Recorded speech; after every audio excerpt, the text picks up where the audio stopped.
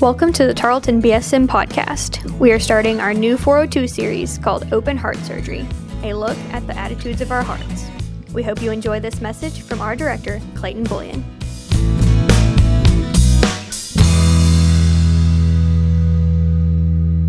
Hey guys, welcome to 402. So glad you guys are here. My name is Clayton. I'm on staff here. I have a beautiful wife and 4 kids. I have Noah, who's an 8th grader, Nate, who is a 6th grader, Sophia, who is a 3rd grader, and then Obi, who's about to turn 4. Now, I didn't always, I wasn't born into this awesome family. I wasn't born into the life I live. I actually had to work at it pretty slowly. So at one point I was single. And when I was single, I used to think that I was pretty selfless. Okay? I felt like I was available when people needed me. I felt like somebody asked something and what I had was anybody else's. And I felt that way until I bought a truck. You know what I'm talking about? So those of you who have trucks, you know. Because as soon as you have a truck, you automatically have a friend who needs to move something. And when you buy a truck, it's this, all of a sudden, everybody sees you for what you have and not who you are all of a sudden. I bought a truck. And I realized I wasn't as selfless as I thought. And then I got married to Bethany, and I thought I was selfless. And I remember standing before her making promises that I was going to love her the best of my ability, for better or for worse, sickness, health, death, do us part kind of stuff. And I realized very quickly after I made those promises that I wasn't as selfless as I thought. Actually, I'm pretty selfish because we had discussions about the temperature on the thermostat of the AC. We had discussions about what's the right way to fold clothes. I never knew that there was another way to fold t-shirts until I got married. And all of a sudden I had to choose the way that I knew that was quick and easy and made sense to me, or the way that she wanted it done when I folded her t-shirts. So we compromised. We do it the way she wants to have it done. But then, after we were married for several years, we had a kid. And I thought I was selfless until we had a kid. And I know most of you guys are not parents, but I just want you to know that your parents worked really hard on you, okay? I want you to know that it's a lot of work to raise kids. And I didn't realize that until I had kids. And my parents just laughed at me, to be really honest. They said, this is what you get. But I remember one night, one of our kids, and it was in the middle of the night, and I remember catching myself lying in bed, hearing the kids screaming from the other room, and I remember hearing myself fake snoring. I was fake snoring so that my wife would think I was asleep, so that my wife would have to get up and take care of said kid. Yeah, that's the lowest of lows. The woman who I promised, for better for worse, death do we part. I was laying in bed lying to her, praying that she would go and take care of this kid. And for the most part, she's pretty selfless, and she did that. But there are other times where I think she was laying next to me, faking to be asleep as well. But that's another story. But I remember that moment going, I am a rotten, dirty scoundrel. I made promises to this woman. I made commitments to this woman before God and before fellow man that this is how I was going to love her and I was going to cherish her. And you see, when we got married, I told her I would do anything for her. And what I had in mind was like slaying dragons and conquering mountains. I did not have in mind 3 a.m. colicky screaming kids. And I realized that I was selfish and I wasn't selfless. Have you ever had that moment where you realized how selfish you were, or maybe how selfish someone else was? Let's play that game first. You ever realize how selfish your roommate could be about demanding the temperature on the thermostat?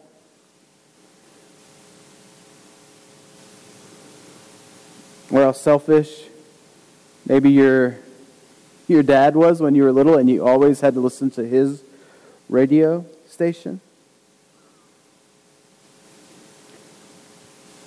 Or maybe how selfish it was with your boyfriend or girlfriend because you always ate at the same place no matter what, and what was date night? It was always what they wanted.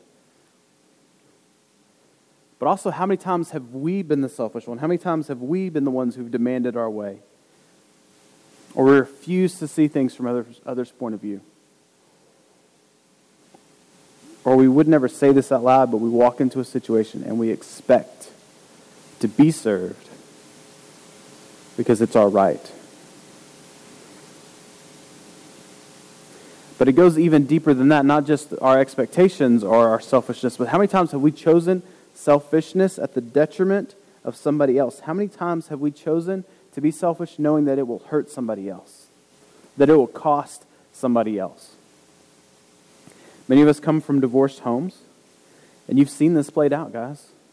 Someone choosing to be selfish, whether one or both parties are at fault, and it affects the whole household. And we swear that we're not going to be like that, but then we push our own way and we hurt those around us that we love. We've been the victim of someone else's selfish abuse, but in the end, we're the selfish ones too. And I think the truth is that all of us have been victim to selfishness, but we've also victimized somebody else through our selfishness. For whatever, the minute to the greatest thing. The truth is that selfishness seeps into a lot of who we are in every area of our life. And it's amazing because God loves us despite of our selfishness, and He actually chooses and wants to rescue us from our selfishness. Which kind of leads us to our intro, and like, what is our series about? So you've been looking at the image behind us, Open Heart Surgery, a look at our heart attitudes. And we're going to spend the next several weeks looking at what are our heart attitudes, what's the posture of our heart as it relates to others, as it relates to fellow Christians, as it relates to the body of believers or the gathering of Christians, whether it be a ministry or church.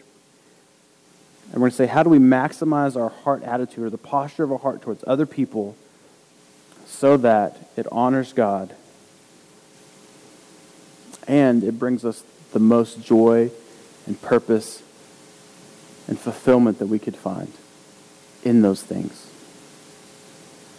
This is not these heart attitudes are not original to us. Harold Bullock from Hope Church in Fort Worth was the first one to come up with these. And so we're going to begin to walk through these, kind of covering one a week. And if you're here tonight and you don't have a faith element to your life yet, don't check out. This still has a lot that applies to you, lots of practical applications of how do we deal with relationships around us.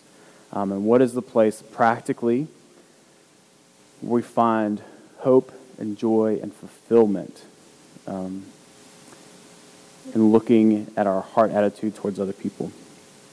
So it kind of brings us to our big idea tonight. The big idea tonight is that God wants us to put the needs of others before our own.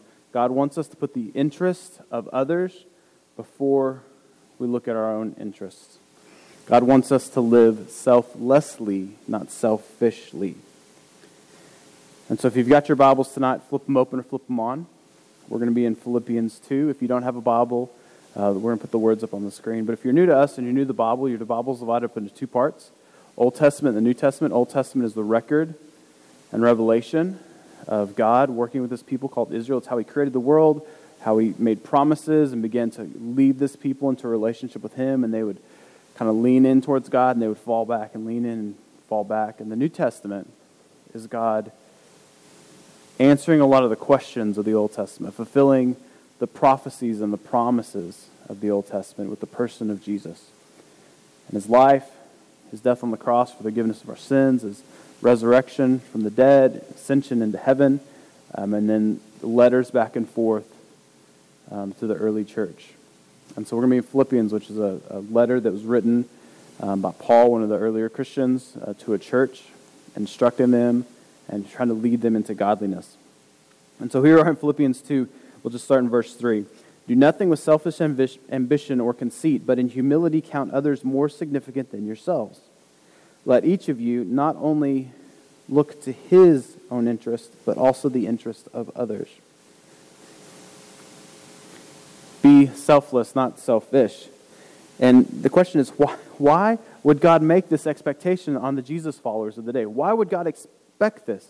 Because some of you guys who have trusted somebody and you've been a victim of selfishness, you would say this, whoa, this is a bad idea. I don't want to do this. I don't want to put the interest of my abusive father in front of my own. I don't want to put the interest of my crazy roommate in front of my own. I don't want to put the interest of my psycho girlfriend over my own. Don't look at her. That'll give it away. Rookie mistake. But I don't want to put the interest of other people in front of me because I'm afraid that I will be taken advantage of. And that is understandable. We live in a broken world. People who say we don't really do seem to be deceiving themselves because there's hurt and brokenness all around. And this is first heart attitude. Our pushback to this is this awareness that we live in a broken world because we're afraid to do this, because we're afraid if I put other people's needs in front of my own, I'm going to be the doormat. Oh, great, I'm the doormat on my res hall. Oh, Sarah, I'll go talk to Sarah. Sarah will do anything you want. Sarah never demands anything. She's just a pushover. I'm always going to be the one doing every single group project. I'm always the one that have to carry our team. I'm always going to have to be the one that gets it done in my family. But notice here he says, let each of you look not only to your own interests, but to the interest of others. Meaning there are times where getting walked on is not in your best interest. And so having appropriate boundaries is huge and is key to this. And so I just want to put that disclaimer up there before we walk through the rest of it, okay? So don't get overwhelmed with this, oh no, I'm going to have to go back into whatever this was. Know that there are times at appropriate places where you're not supposed to always look to the best interest of somebody else if it's abusive. And really, them abusing you is not in their best interest. And so there are appropriate boundaries. And that is another series for another time. But why would God make this expectation of us as Jesus followers to be these people who are selfless, to put our own ambition aside and humbly serve others? The first reason, I'm just going to do 3 and then we'll be done tonight. The first reason that God wants us to serve other people is that it's attractive. Now this is not in like numerical, like 1 being the most important, but a point is it's attractive.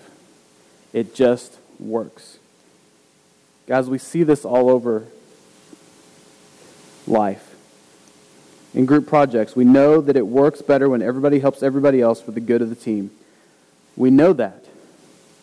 The person that you want to be in the group project with is the person who's going to serve your needs as a teammate to see the greater good of the team fulfilled. That's the group that everybody wants to be in. A lot of our organizations on campus, that's what they pitch. Come be a part of us. We will take care of you. It's attractive.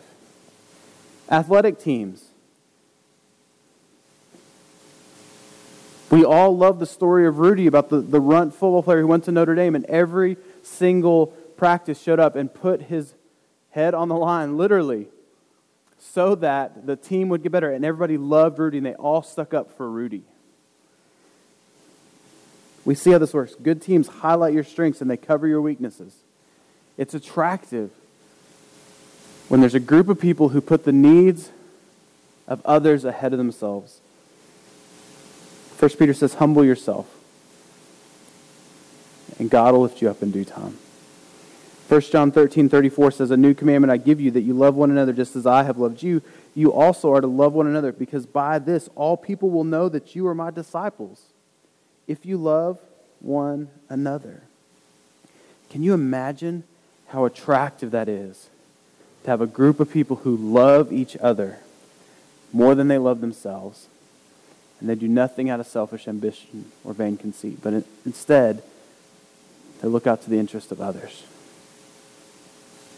That's the kind of group that people get around and say, I want to be a part of that. How do I be a part of that? And God sets this up because it's attractive. He wants people to find the joy and the peace and the purpose and the fulfillment that comes in a relationship with Him through Jesus. And so he sets up his followers, the Jesus followers, to say, we will love each other and put each other's needs in front of our own. It's attractive. It's not only attractive, but it's what God chooses to help keep us from idolatry. And idolatry is a big church word, but essentially idolatry is the act of having idols. Okay, and most of us, when we think through that, we think through some Eastern religion with a little carved Buddha or a carved animal on a shelf that you burn incense to and you pray to. But idolatry or an idol is anything that you put in front of God.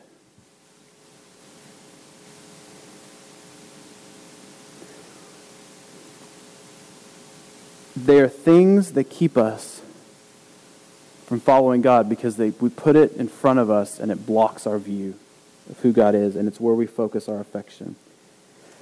And guys, for most of us, the idols in our house, or the idols maybe in the shelf of our heart, are not little Buddhas or little animals, but they're little carved images of ourselves. The idols in my life, if you were going to go through my heart, kind of sitting up on the shelf where I continually bow down and I continually pray to, is my ego or my pride. For some of us, it's our lust. And those are the little idols that we have on our shelf. They're little images that look like us. And God wants us to love Him and have Him there. And when we do that, that's when we find the joy and the peace and the purpose that only comes from Him. And so many times we exchange the source of that joy and purpose by putting ourselves and trying to find that joy and that purpose in our own agenda.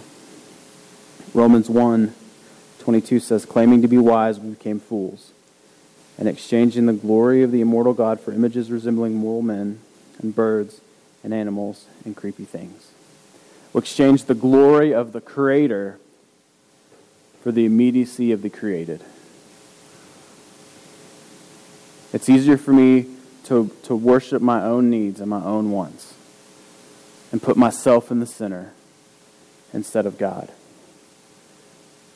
And God often knows that we can position our hearts in that place, and we kind of lean into our own egos and our own wants and our own desires.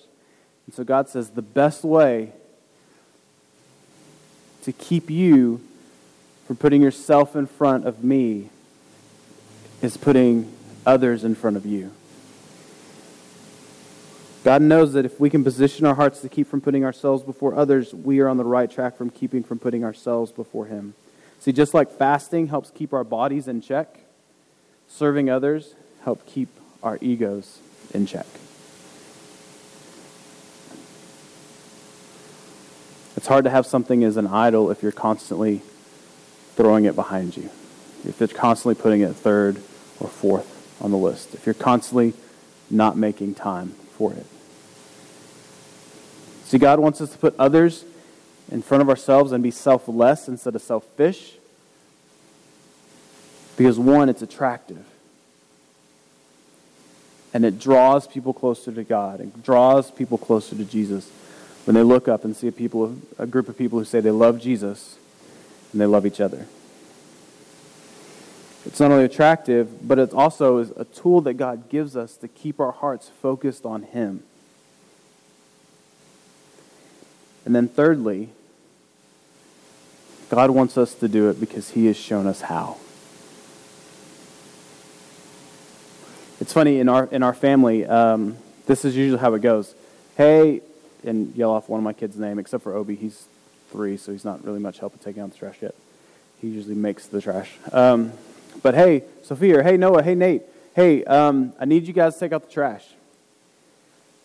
And puberty's hit our house, and so there's some attitude sometimes. And so occasionally one of my kids will be like, why can't you do it? Why can't you take out the trash? You never take out the trash.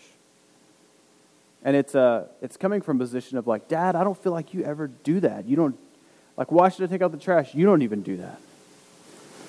Which is funny because it's like, Noah, I took out the trash longer than you've been alive, times 3. You know, when you were 3, I took out the trash, and I held you in one arm. Like, don't give me this. But oftentimes we, just like little kids, tend to look at our earthly father and be like, or our heavenly Father, and say, you can't demand that of me. I can't give up my boyfriend, my girlfriend, my career, my parents' expectations. I can't give that up. You don't know what it's like. can't trust you with that because you may break it because you don't know my life as well as I know my life. And we're just like a little kid yelling at the parents like, well, you've never taken out the trash for a day in your life. But it's amazing because God demonstrates what it looks like to be selfless when he could have been selfish. And he invites us into that journey with him. And this is what it says the rest of it. So remember our Philippians 2 passage? Verse 3 says, do nothing from selfish ambition or vain conceit, but in humility count others more significant than yourselves. Put others before you. Put your ego in check. Put others in front. Let each of you not only look to his own interest, but also the interest of others. Have this mind among yourselves, which is yours in Christ Jesus. Meaning if you're here and you're a follower of Jesus, God's already given you the mind of Jesus in order to think and process things this way.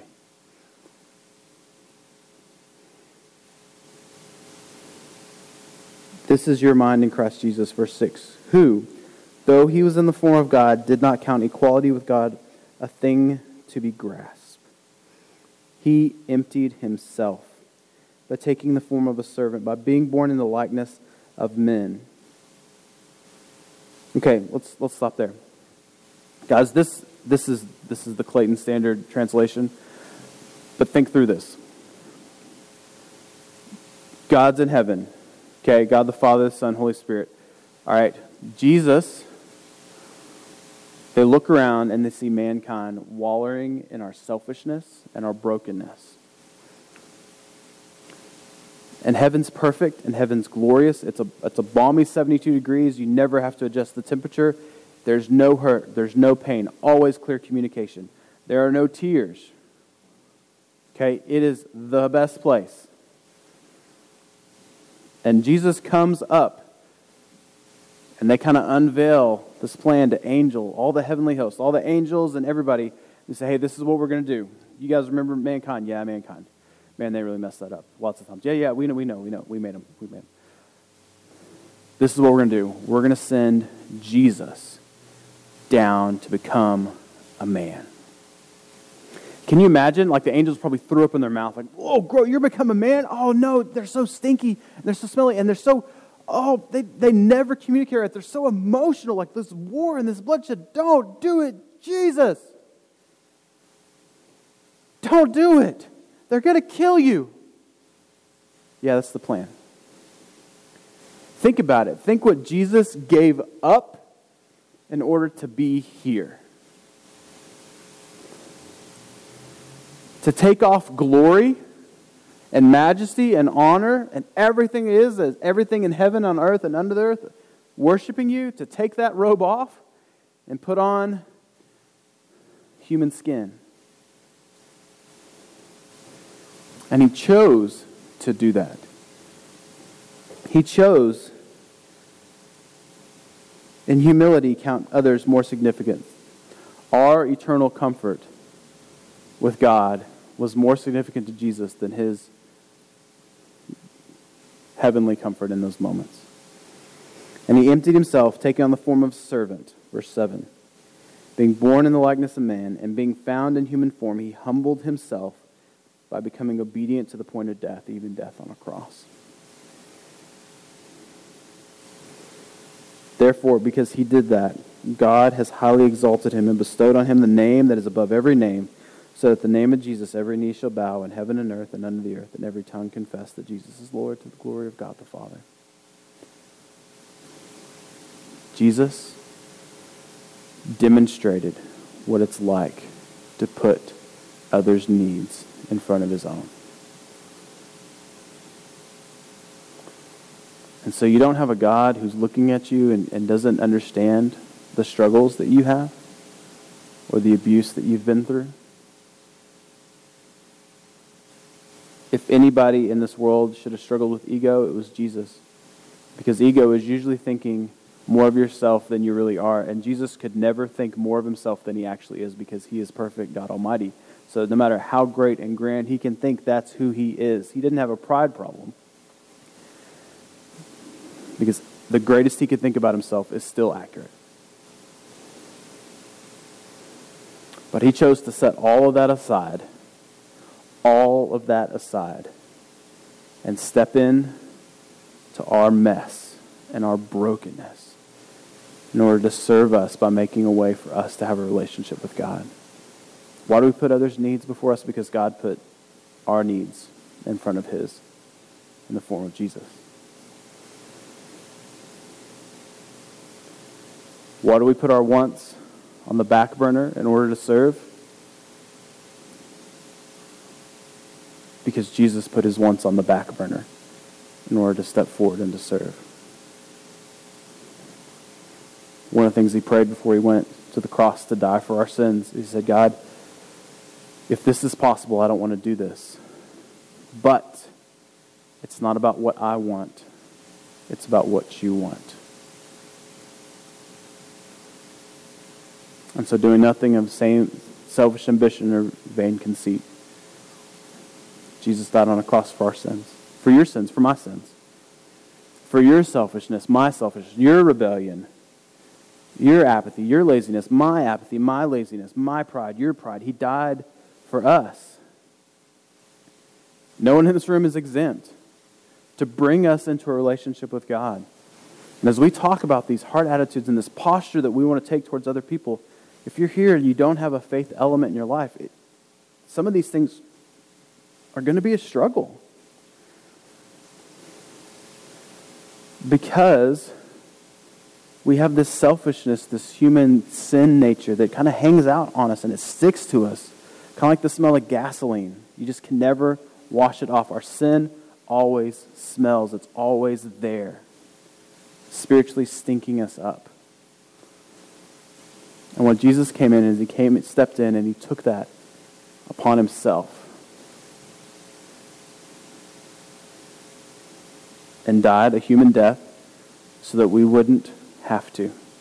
And he took the punishment for us so that we could have a relationship with God. So when God would look at us and our selfishness and our rebellion, he would see Jesus' goodness and holiness and selflessness in its place and say, you're my son, you're my daughter. Why do we serve others? Because when people look in, they say, this is something I want to be a part of. This is the plan that God had for me. And I didn't realize I was missing it until I saw you guys living it out. We do that because it's attractive. Why do we serve others? Because it's a tool that God has given us to keep our egos and our little idols in check. Why do we serve others?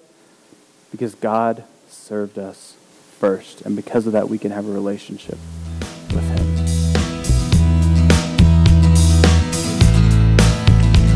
Thank you for listening to the Tarleton BSM podcast. If you enjoyed this podcast, make sure to subscribe. To keep up with everything Tarleton BSM, follow us on Facebook, Twitter, and Instagram at Tarleton BSM. See you next time.